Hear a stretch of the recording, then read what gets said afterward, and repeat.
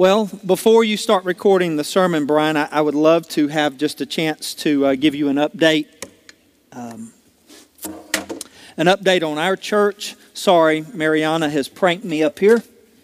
I want to give you an update on our church. Before I do that, I'd love to just introduce my family that's able.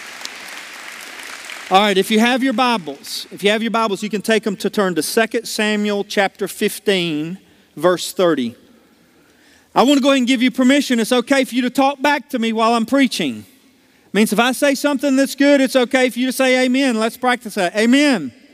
Or if you want to go ahead and go south, go yep, yeah, yes. I don't care what it is, but if there comes points and times when you hear God's Spirit speaking to your life, it's okay to wave your hand at me. It's okay to shout out to me. I got preach in me in this morning, so it's okay to let me know you're alive out there. I will go ahead and tell you that according to your expectation, you will receive. If you are here with your mouth wide open, I promise you God will fill it this morning. Not because I'm a great preacher, it's because He's a great God. So this morning I have great expectations. I feel like I've come not to impress you with a sermon, not to wow you with my content. I feel like I've got a message for a few people. A word from heaven, something specifically designed for someone. At the end of the service, there are going to be a few people that are going to get up out of your seat and you're going to walk forward. And I believe the great exchange is going to take place in your life. I believe that God's going to lift something off of you and He's going to put something inside of you. There's going to be a gift of grace that's going to come your way for this season in your life. There's been somebody in this house that you're fragile. You're wounded, you're fatigued, you're worried, you're frustrated. And today I believe that God sent me today to allow there to be a release from what you're carrying. And I think you're going to lift up your hands. And I think God's going to visit you in a supernatural way. I have faith for you if you don't have faith for yourself. So this morning, without any further ado, 2 Samuel chapter 15. It's very important for me to always connect people with what's being taught. So I need about 4 minutes to tie together probably one of the most famous men in the Bible outside of Jesus. His name is David. How many of you have ever heard of David? Right? Let me see a hand. All right, I'm going ahead and getting some participation. If you don't even go to church, you've heard of David because David is symbolic with the underdog. David is symbolic of a team that's facing an incredible team that doesn't have a chance, but yet David proved to have victory in the name of his God on the day he defeated Goliath. If you'll give me just a few minutes, I'm going to give you a quick snapshot of David's life, bring you up to when this scripture we're going to read today is in context. David was a boy that was a servant of his father on the backside of the desert one day, on the backside of the pasture. A man of God came to visit David's father's house. And David came out when the prophet called for him, and the prophet anointed his head with oil and spoke over him prophetically and said, "You're going to be the next king of Israel." They had a sitting king at the time. But David received the confirmation that God's hand was on his life. After this incredible encounter, he went right back to the pasture and lived for a while. He was faithful where he was at. And it wasn't long before this boy, who was also a worshiper, where he was invited into the palace, into Saul's palace, because Saul had a problem. He was tormented by evil spirits.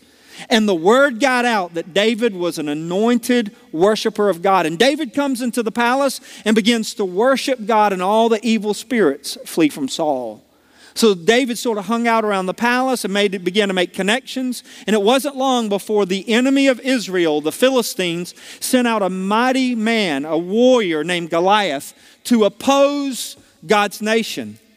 And David one day walked on the battlefield with nothing but a couple of stones and a sling. And he walked out in the might and the power of his God, and faith that God is able to deliver anyone who trusts in Him. And David killed Goliath that day. And that was the day that David became famous. But it was the beginning of exposing his gifts, because then he went on to be a mighty military leader. He began to push back the enemy. He began to have great victories. And it wasn't long before the king became jealous of him. And Saul was threatened by David's anointing, his position, the accolades that was coming his way from the people. And so Saul decided it was time to kill David. And he attempted to kill David a couple of times. Before David left, he fled into the wilderness. He lost his mind. The Bible says he feigned himself mad in Gath, the former home of Goliath. He wandered in the wilderness. He ended up in a cave where he wrote many of the Psalms that you and I read that receive comfort. And it was there that all of a sudden God began to bring the most important people in his life. People who were broken. People who were bankrupt. People who were, well, they were just outlaws. And over about a 10-year period, David, without even him knowing it, God was developing leaders around him. Warriors, friends, and men that would spend the rest of their life serving David. And then that came time for promotion, where God promoted David from the cave and the wilderness to the palace. And God established David as the greatest king Israel's ever seen. The Bible says that in that period of time when David ruled and reigned for 40 years, that they pushed back the enemy further than they had ever been pushed back, established the largest nation Israel ever been, and in that season was incredible prosperity for the nation of Israel. And David prospered because he was God's king that God called. Now, when we look at David, we see nothing but these snapshots of greatness, trust, worship. But David had some really low points in his life too. There was a time when he had been established the king when he was filled with lust for a woman that was not his wife. And he went and he took her. He slept with her. And then to cover up his sin, he had her husband killed. And David thought he had gotten away with it for a little while until a prophet came in about a year later and said, God saw that. And God has chosen to let you know that there are consequences to your sin. And in that season, David's son that was birthed from Bathsheba died. David begged, he pleaded for God to have mercy for him, for the son. But the first son, David's son, through Bathsheba, died because of David's sin. And David's family, it was a mess. We love soap operas. We love drama. We love watching it on TV. You cannot not read the Bible and not be entertained by the crazy people in the Bible. David had all kind of crazy things happen in his family. He had a son that raped one of his daughters. And then David didn't do anything to punish that son, and he didn't cover the daughter like he should have. And well, one of his sons, Absalom, got really angry and he went and killed the son who had raped the daughter, Amnon, and killed him. And then David should have punished Absalom, but he didn't. He just sort of let him go into exile. And then after a couple of years, one of David's best friends brought Absalom back into Jerusalem and sort of tricked David. And well, David let him come back to Jerusalem, but he wouldn't have anything to do with him. He sort of shunned him. He mocked him. He wouldn't develop a relationship with him. And this is where we're going to pick up the story today. Because Absalom has returned to Jerusalem. He is in the city walls, but he hasn't been accepted by his father. He's not been endorsed by his father. He's become bitter toward his father. And this seed of bitterness has worked its way into his thought processes to the point he has made a decision to overthrow David on the throne. He has moved among the people and he has manipulated them. He has conned them. He has turned their hearts away from David. And now Absalom has had a gathering outside of the city of David, and now he has declared himself as king. And now Absalom is marching back to what we know as Jerusalem, but at that time was called the city of David. He is marching back with an army to dethrone his father. And David gets word that Absalom's revolt is happening. David had no clue. He was blindsided. So if you can imagine David now, after years of being on the throne, a son that he loves is now coming with an army to kill him, to destroy him. And David has to make a decision. Do I fight my son? And do I have a civil war where not just 100 or not just 1,000, but tens of thousands of people that he loves will die in choosing sides? Some for David, some from Absalom. So you know what David does? David says, well, let him have the throne. And the people take the Ark of the Covenant, which was symbolic of the presence of God, and they walk it down from what we would know as the hills of Jerusalem. They go down toward the Kidron Valley, and they stop in the Kidron Valley with the Ark of the Covenant as David and his wives and his servants and his friends begin to file down from the eastern side of Jerusalem into the Kidron Valley, and they are about to walk up the Mount of Olives into 25 miles of desolate wilderness toward Jericho.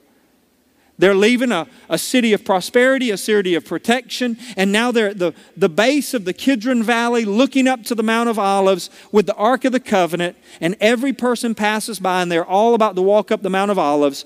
And David turns to the people, the priests that have the Ark of the Covenant on their shoulders, and he says, I do not want to bring the Ark of the Covenant with me. That's not for me. That's for God's nation. And the men with the Ark of the Covenant on their shoulders, they began to walk back up the eastern side of Jerusalem, back to the temple, back to the synagogue, the camp of tents where the Ark of the Covenant with. And then David begins a trek up the mountain to the next season of his life, a season he doesn't know where it's going to lead. And I want to talk to you today about walking up that mountain. What it must have been like for David to walk up the Mount of Olives, knowing he's walking away from his throne and that his son hates him enough to take the throne from him. 2 or 3 scriptures is all I've got for you, and then I'll just release the word that God's given me. Sorry for the long introduction, but you really needed to know the context to be able to understand the text. 2 Samuel chapter 15, verse 30. And David went up by the ascent of the Mount of Olives, the Olivet. Picture this now. And David wept as he went up the mountain. He had his head covered, and he went up barefooted. And all the people that were with him covered every man his head, and they went up as a congregation, weeping as they went. Now this is very important for you to understand that David took his sandals off. He went up barefooted, and that was a sign of shame. He went up weeping, which is a sign of mourning, and it's repentance, but it's also just a heaviness because of what's happening. And it's not just him, it's the whole gathering of people that are leaving. And it says in verse 31, and one person told David, saying, Ahithophel is among the conspirators with Absalom. And David said, O Lord, I pray to you that you would turn the counsel of Ahithophel into foolishness. In verse 32, and it came to pass that when David was come to the top of the mountain where he worshiped God. If you would, I want to pray a very brief prayer, and I want to ask God to speak to someone specifically today. So if you have your Bibles in front of you, would you lay your hands on them and allow me to pray? Father, I ask that the Holy Spirit now would come and minister to people in this house, to the one that you appointed to be here on this day, to hear this word that you wanted to release into their life to change their destiny. I pray that we would be prepared to receive it. In Christ's name we pray. And the house said, Amen. The first thing that stood out to me about the mountain that David was walking up, it was a mountain of failure for him. Let me just remind you of a few things that could have been a failure for him. At this moment, he was a failure as a father. Why? Because his son hated him enough to kill him. His son that he had attempted to restore now has turned the nation of Israel against him.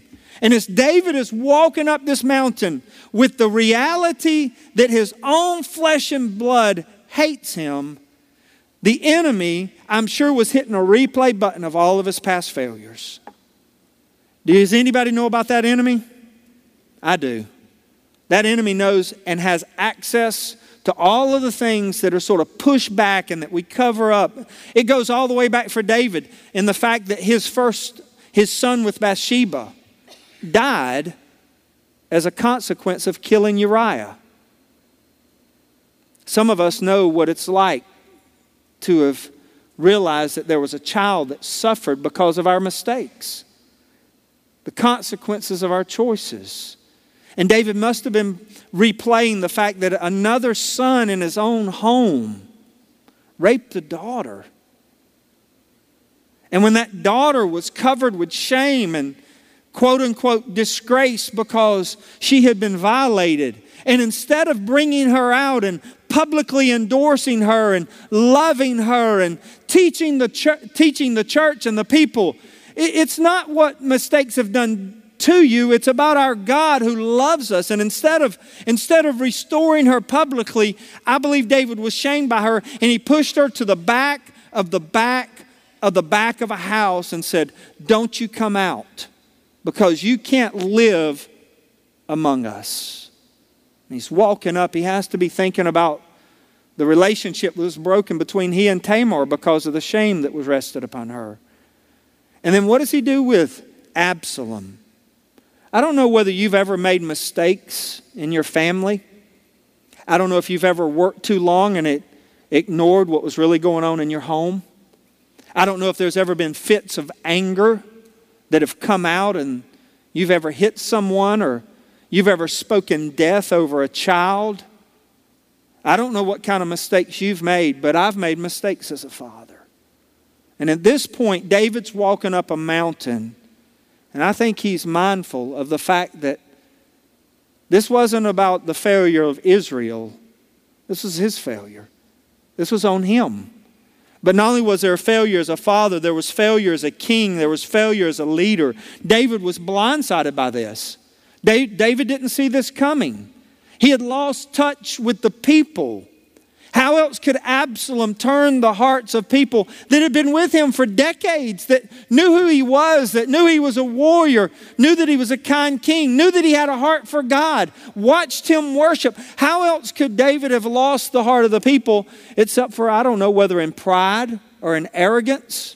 Somehow or another he became disconnected from them. He lost sight of them. He separated himself from them. And David was blindsided as a leader. The people were turned away from him, and he didn't even know that their heart had been turning. There was division between his leaders. Some leaders went with him, and some stayed behind with Absalom. There's civil war going on in the nation, and people are taking sides. And this morning, I've not come to focus on the mistakes of David, because the truth is, we've all made mistakes. Can we go ahead and get real in this place? Can we just go ahead and say that we've done that too? Our mistakes may not have been as dysfunctional as David's within his family, or as obvious in him as a role, but you and I have made tons of mistakes. We wouldn't want our mistakes thrown up on the screen or recorded for eternity in God's Word, but the truth is, all of us have fallen. Every one of us, the person to your right, the person to the left. Some of us have covered it up better than others. But I've not come today to focus on the mistakes of David, and I've not come to focus on your mistakes. But the message that God's given me today is I've come to proclaim that there is grace for our failures. That there's forgiveness for your sins.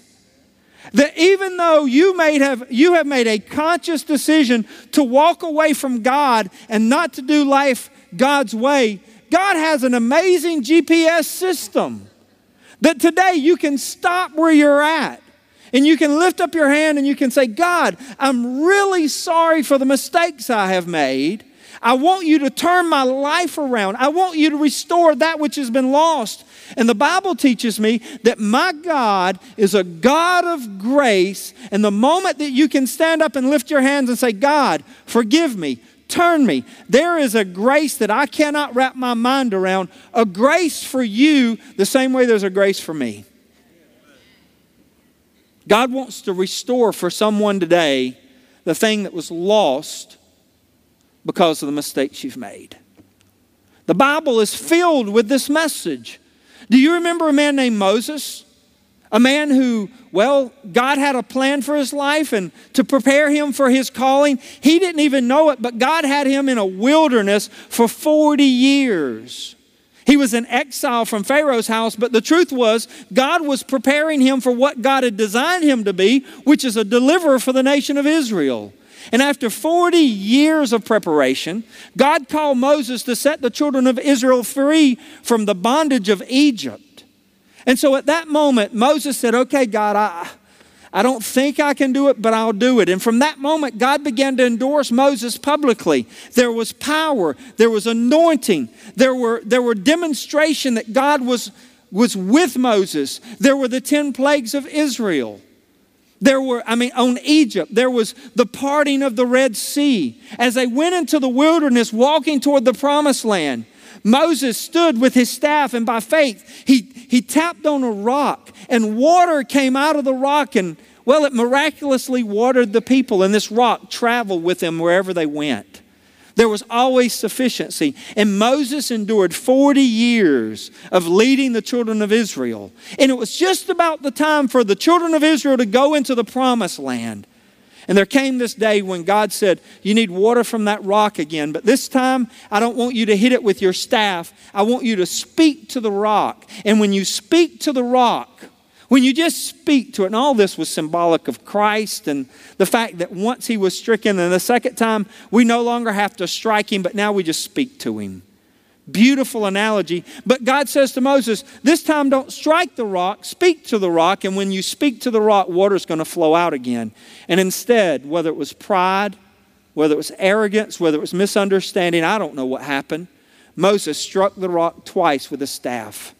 And God became very angry with him. And he said to him, watch this now. He said, Moses, because of your disobedience, you don't get to carry the children of Israel into the promised land. That's a pretty steep consequence, wouldn't you say? 80 years. He has been preparing for this moment to cross the Jordan River and to carry the children into the land flowing milk of honey. He's finally done. It's ready for him to reap the reward of being with them. And God says, because you did this, there's going to be consequences. As a matter of fact, Moses, I want you to walk up that mountain, and I want you to sit on that mountain, and I want you to watch that I am faithful to my people as Joshua was going to lead them in. That was an incredible failure. Your failure may have been monumental like his. I don't know the degree of your failure. But I've come here today not to just magnify the mistake of Moses. I want to fast forward. I want to fast forward to the day that Jesus walked the face of the earth with his disciples. And one day Jesus said to Simon Peter and James and John, I want you to walk up this mountain with me. That same mountain. And when Jesus got to the top with his 3 disciples, God the Father opened the heaven and he spoke over Jesus the Son. This is my beloved Son in whom I am well pleased. And the glory of God fell upon Jesus, and Simon Peter and James and John are just looking up at Jesus being transfigured in all of God's glory. And they're going, my God, he is the Son of God. Look at his beauty. Look at his majesty. And it wasn't just Jesus there that day. There was Elijah, but also on that mountain, because my God is a God of grace, transfigured with Christ himself, there was Moses. You know what that speaks to me? That speaks to me that even a man like Moses that can make a mistake, that there is still a glory that rests upon us, not because of the greatness of glory, but because of the greatness of our God. Our God is a God of grace. Our God is a God of mercy. And here's the truth. Some of you today, you don't deserve mercy. Neither did I. But that doesn't change who our God is. Today, we've not come to worship our mistakes and to honor our mistakes. Our mistakes magnify the depth of God's love. Paul said in Ephesians chapter 3, I wish that you could come to understand the height, the width, the depth, and the length of God's love for you. Because if you could ever understand how much God loves you, no matter what you've done, and you can receive that love and walk in that, you know what that's going to do? That's going to give you the ability to worship God no matter where you're at and what's going on. Some of you today are very down, discouraged, because it looks like God has forsaken you. It looks like in this season there's lack. It looks like there's betrayal, there's abandonment, there's disappointment, there's frustration. And it just looks like, it looks like God's not faithful to you. And I've come to tell you that God hadn't forgotten you. God knows right where you're at. And that this same God of David and God of Moses, well, He's your God. See, I'm familiar with this. It's very easy for me to preach about grace because I'm one of the leading recipients of it. When I married my wife 28 years ago, I did one of the stupidest things a man could ever do. I forgot who God was. And I walked away from the church. I walked away from my faith. The Bible says if a man does this, it'll be like a dog returning to his vomit. And I ran so far into the love of this world and the lust of this world, and I was unfaithful to my God, and it had ramifications in my life that wounded my wife. And for 2.5 years, I walked away from the Lord. But you know what? The Lord never quit loving me. I can't understand that. I can't understand a God that would look down on someone who looks like they're just rejecting Him, His authority. I can't comprehend a God who would continue to love. It's just so hard for me to wrap my mind around it. But 2.5 years later, I was in a church in Cartersville, Georgia, and that pastor that I'd never heard, that I didn't know, he preached Luke chapter 15, the story of the prodigal son. And this kid, this lost kid, ran from the balcony down to the foyer and threw himself on the mercy seat of God. You know, an amazing thing happened for me that day. On my mountain of failure, God forgave me. God restored me. And today, I have in my pocket the keys to a church. Get out of here. I still have keys to your church. They never asked for them back, and I never offered them up. I thought I might need them one day. I'll be riding down the interstate, and I'll tell my wife, I said, let's not stop and buy a Coke. I know where there's a fountain Coke over at Christ Chapel. I even know where they had the key to turn it on. I said all that to say this. Somebody walked in today and you just feel like you've been forgotten and the mountains become very hard because right in your face is your failures. And I know the enemy. He can take something that's small and make it bigger because he mixes it in with all of your past. And it's just as fresh as you did years ago. Last point, and it's going to be a very brief point. It was a mountain of fear. It was a mountain of fear. And I'll tell you why I believe this. If you'll give me just a little bit of liberty with David in this moment. Because outwardly, it looked like he had no fear.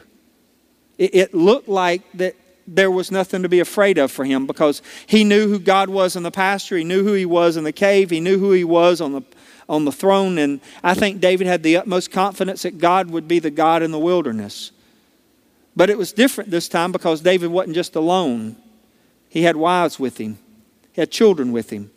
He had men that he was responsible with. I think that in this season, David was fearful. On the outside, it may have looked like he had the utmost confidence. But on the inside, I believe he was mindful of the fact that there was more at stake this time than just him. And some of you, I just sensed it when I was praying that there are some of you right now, you're walking through a place where you're just afraid. You're carrying something that's bigger than you. The ramifications of the things that are keeping you up at night just scare you this time. And David walked up that mountain looking calm, cool, and collected on the outside. But inside, I believe that there was something he was struggling with. A fear of the unknown. One of the things that we really struggle with as Christ followers is really trusting Him with the next chapter of our life when we can't control all of the factors, all of the circumstances. And I've just come to speak to somebody this morning that you're in what I call the 2 a.m. fear. It's when you wake up in the middle of the night and your mind starts racing and you just feel like you've lost your peace. There may even be somebody who's been battling panic attacks and you've had them a long time ago, but you've been a good season, and all of a sudden now it's just like your body's reacting to the fact that there's not a confidence in your heart that everything's going to be okay. And David's walking up this mountain not knowing what the next season's like. And there's somebody here today, you got a report. You got a report of a disease, a symptom. You don't know if you're going to live long enough to take care of your family. You're afraid of the thought that it might come back cancer. There's rumors that they're cutting back at work and you may lose your job. In Warner Robins right now, there's sort of this heaviness over our city because we really don't know what's going to happen with the sequestration and all of the cutbacks. 15,000 people in my city are about to lose 15% of their salary, and it's going to trickle down, and there are going to be businesses that close, and there's this uncertainty. I feel it as a pastor, planning for our future, wondering if it's going to impact our finances. I sense it in people as they don't know if they're going to have enough money to pay their bills this month. People that have been on cruise control, and there's something about this sense of losing control, and the truth is, David had been in control for a long time. There had been peace in the land. There had been enough money in the coffers. And now literally he's walking into the wilderness with nothing but the clothes on his back. They didn't have time enough to pack up loads of food. David is one more time walking into a transition in his life where he's going to have to trust God, not just with himself, but with other people.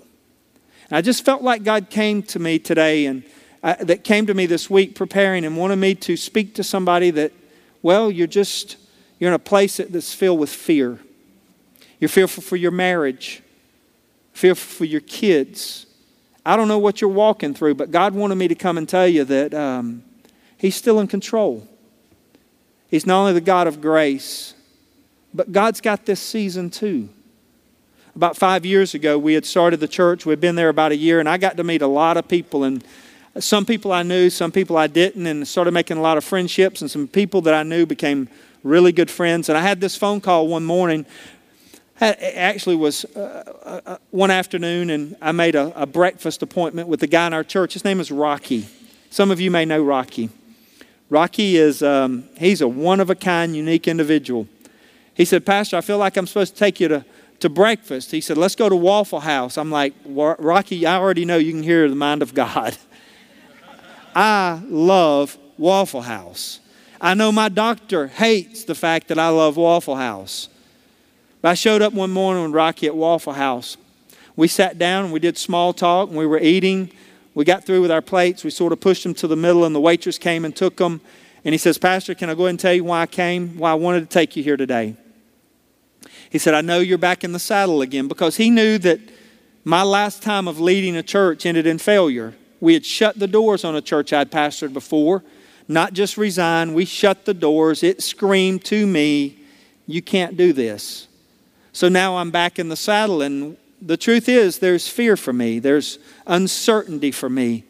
And he's sitting across this booth from me, and he said, as I've prayed for you, Pastor, the Lord wanted me to bring a word for you, and I think it's not just for today. It's something that's supposed to stick with you for the rest of your life. And man, he's got my attention. I'm leaning into him. I'm like, Rocky, I'm ready. He took out his Bible and he opened it to Philippians chapter 4. And he said, this is the verse that God's given me for you. And he began to read a verse that I'd memorized years before, but it went something like this. The Lord says to you, Pastor, be anxious for nothing, but in everything with prayer and supplication and with thanksgiving. Let every request that you have, let it be known to God. And our God is a God who hears, and God will answer. But not only will He answer, He will give you peace that passes all understanding. And as He is speaking, the Spirit of God is opening up my heart, and I'm just receiving it. And He says, Pastor, I have studied this verse, and I've prayed over it for you for a long time. And I've done an in-depth study over it in the Greek. I would add, just like Felicia Daniels. And he said, and I want to ask you a question. He said, in the Greek, do you know what the word nothing means?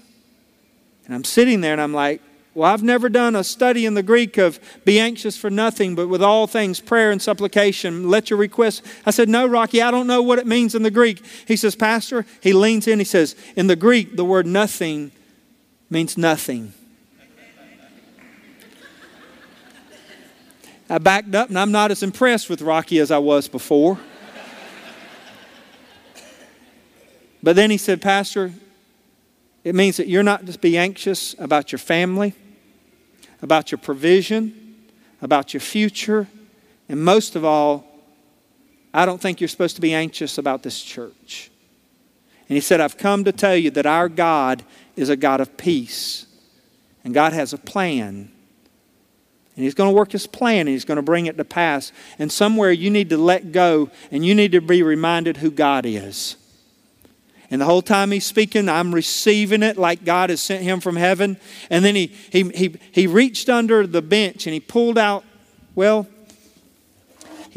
this piece of paper that he had framed for me.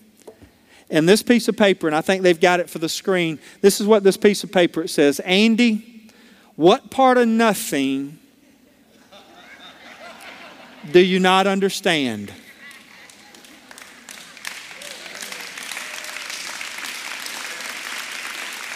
God. And this morning, when I was walking and praying about this message, I felt like there was somebody that was going to be set free this morning. And we were almost late here today because I felt like God told me to go to my church and get this from the table that sits beside my desk, because every day I look at this. Because I'm a worrier. I hate to admit it, I'm a worrier. I worry about our finances. I worry about our future. I worry about my babies. I struggle to let God be God in my life. And I look at this because God sent him to me to remind me as a pastor, I am not Jesus. And I am not the Holy Spirit. And I am not God. And I'm really glad. And God sent me today to tell somebody that you can just sort of let go of the stuff you're carrying. Your failures and your fears. And God wants to lift that stuff off of you today. And there's a reason that you're being dethroned. Because God needs to be put back on the throne. If my musician can come, and Leanne, I got a song that I asked them to prepare this week. When I was praying over this message, God told me to call Leanne and say, Leanne, I know that I'm supposed to close with worship with this song. And you know what? She sent me back a text. She says, Andy, you're not going to believe this, but this song was already on the playlist. And this song's going to minister to someone today. And this is how I feel like we're supposed to close the service today. All around the church, we've set up communion. And this morning I want to invite you to come and receive communion as a remembrance that Christ, He died for you. He bought you.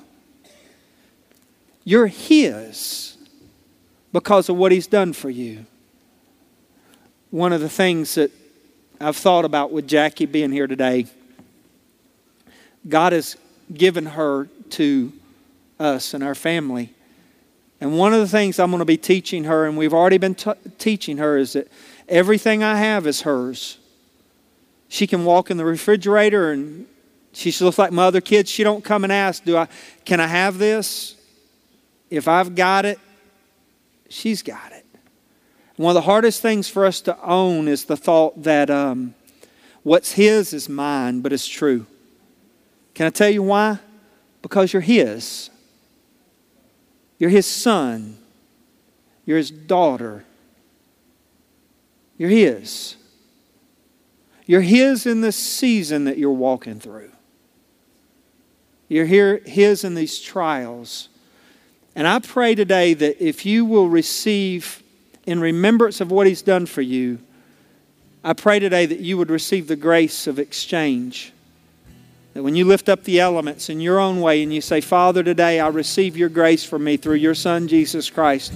I pray that God's just going to lift this stuff off of you. And He's going to fill you again with love and with power and provision. The grace for this season in your life. Hey, guys that are serving, you don't have to serve today. If you'll just lift the tops off of them when we get ready, I'm going to allow everybody just to serve themselves. And you can come to the altar and you can worship. You can go back to your seats. You can kneel. I'm not going to tell you the right way for you to worship, but we're going to begin to sing this song. I invite you to worship with us this song. And I'm going to believe that a heavenly exchange is going to take place today.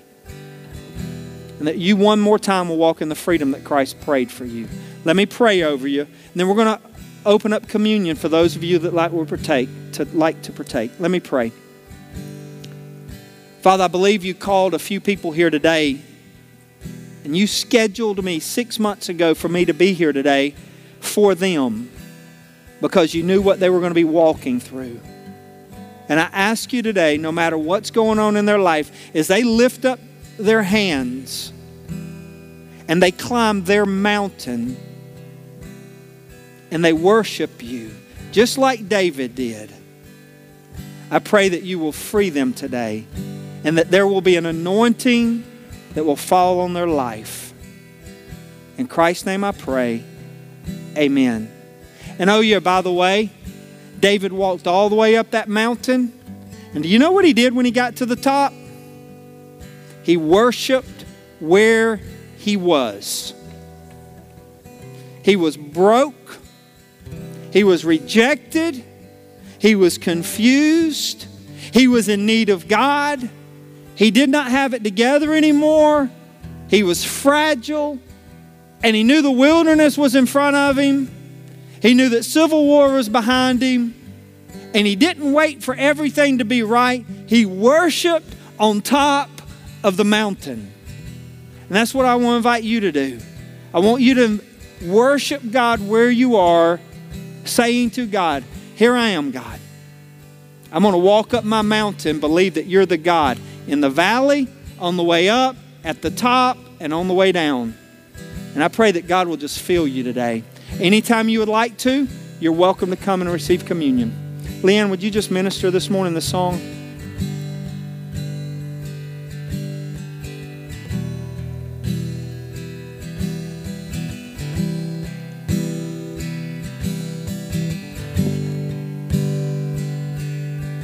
I lean not on my own understanding.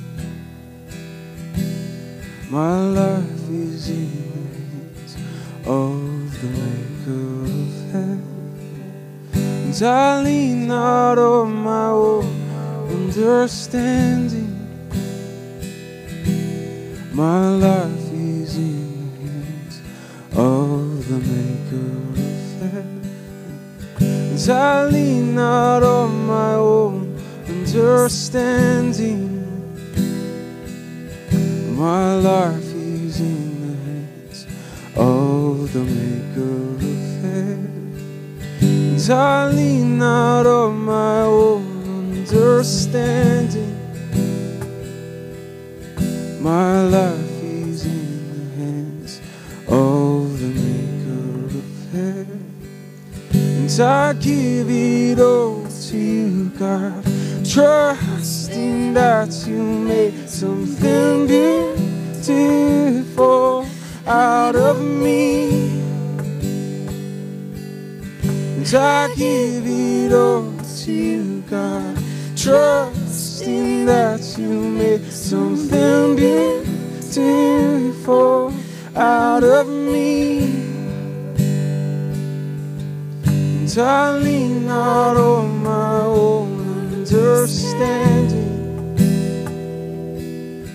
My life is in the hands of the Maker of heaven. And I lean not on my own understanding.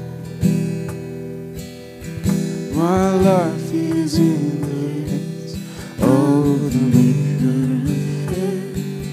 And I give it all to you, God, trusting that you made something beautiful out of me.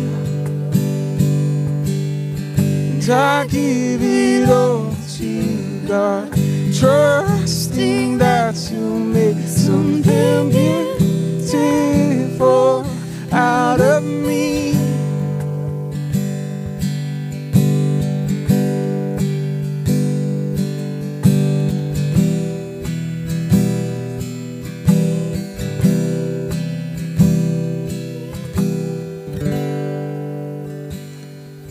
And I will climb this mountain with my hands wide open. I will climb this mountain with my hands wide open. I will climb this mountain with my hands wide open. I will climb this mountain with my hands wide open. I will climb this mountain with my hands wide open. I will climb this mountain with my hands. There's nothing I hold on to. There's nothing I hold on to. There's nothing I hold on to. There's nothing I hold on to. There's nothing I hold on to. There's nothing I hold on to. There's nothing I hold on to. There's nothing I hold on to. And I lean not on my own understanding. My life is in the hands of the maker of heaven. And I lean not on my own understanding. My life is in the hands of the maker of heaven. And I give it all to you, God, trusting that you'll make something beautiful out of me. And I give it all to you, God, trusting that you'll make something beautiful out of me. There's nothing I hold on to. There's nothing I hold on to. There's nothing I hold on to. There's nothing I hold on to. There's nothing I hold on to. There's nothing I hold on to. There's nothing I hold on to. There's nothing I hold on to. I will climb this mountain with my hands wide open. I will climb this mountain with my hands wide open. I will climb this mountain with my hands wide open. I will climb this mountain with my hands. Hey guys, to close out our service, I'm going to ask you, we're going to sing through this corporately. But I'm one of the guys who preaches for us to grow up in Christ. I feel like God's called me to challenge people to move forward, move up, to mature. God wants us to bear fruit. But as I was worshiping this morning, I looked over at my son-in-law, and he's got Gunner in his arms, my grandson. Do you know that Gunner doesn't have a care in the world right now? He don't care about us going to Gray to see my mom and dad. He's not worried about what he's going to wear tomorrow. He's not worried about where his next meal is going to come from. And as much as we challenge the church to grow up into the fullness of our potential in Christ, one of the things that's core for us is to never lose the childlike simplicity that He is God and that we are not. And that we are His. And all of our faith is based on this reality. It is based on our trust in Him. Our trust in His faithfulness, our trust in His grace, our trust in His provision. And the older I get, the more I am learning to trust Him. I pray you'll rediscover that childlikeness and you'll just lift up your hands and lift up your arms and you'll just walk wherever God's calling you to walk. And you won't lean on your understanding, but you'll lean on the fact that He knows what He's doing. So could I invite you just one more time, could you stand? And I'm going to let these guys just sing through this. And I'm going to ask God to do His final thing in the process of us corporately as we sing through this one more time corporately.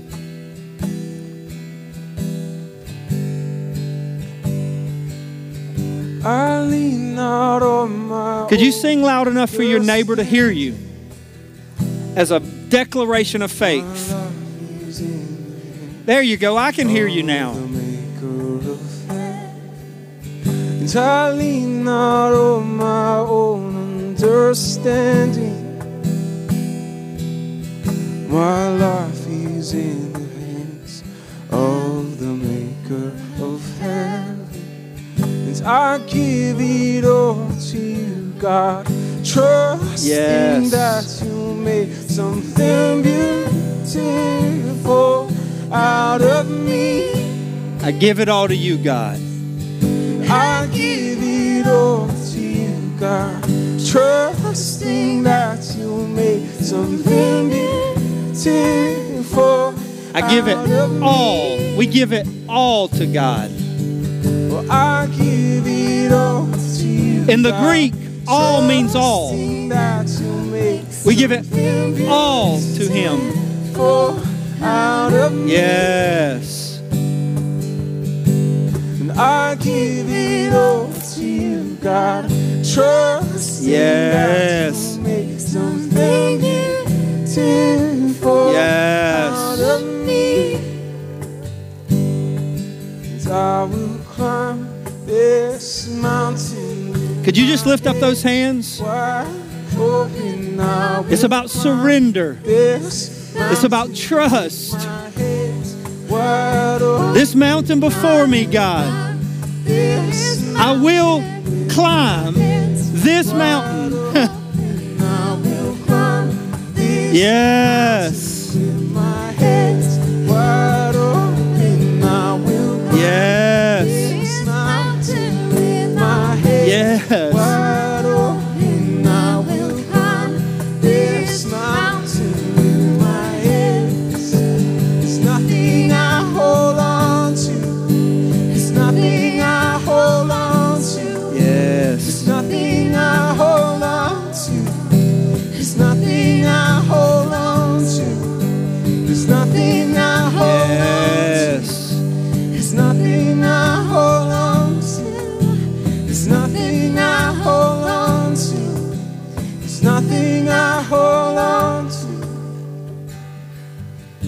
Could you turn to somebody right around you and one more time with conviction say, you're going to make it.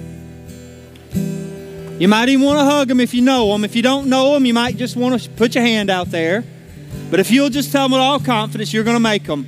I pray that the Lord blesses your week, and I pray that He smiles upon you and shows you His favor, and receive this word today as from Him. God bless you guys. I hope you have a great Sunday afternoon.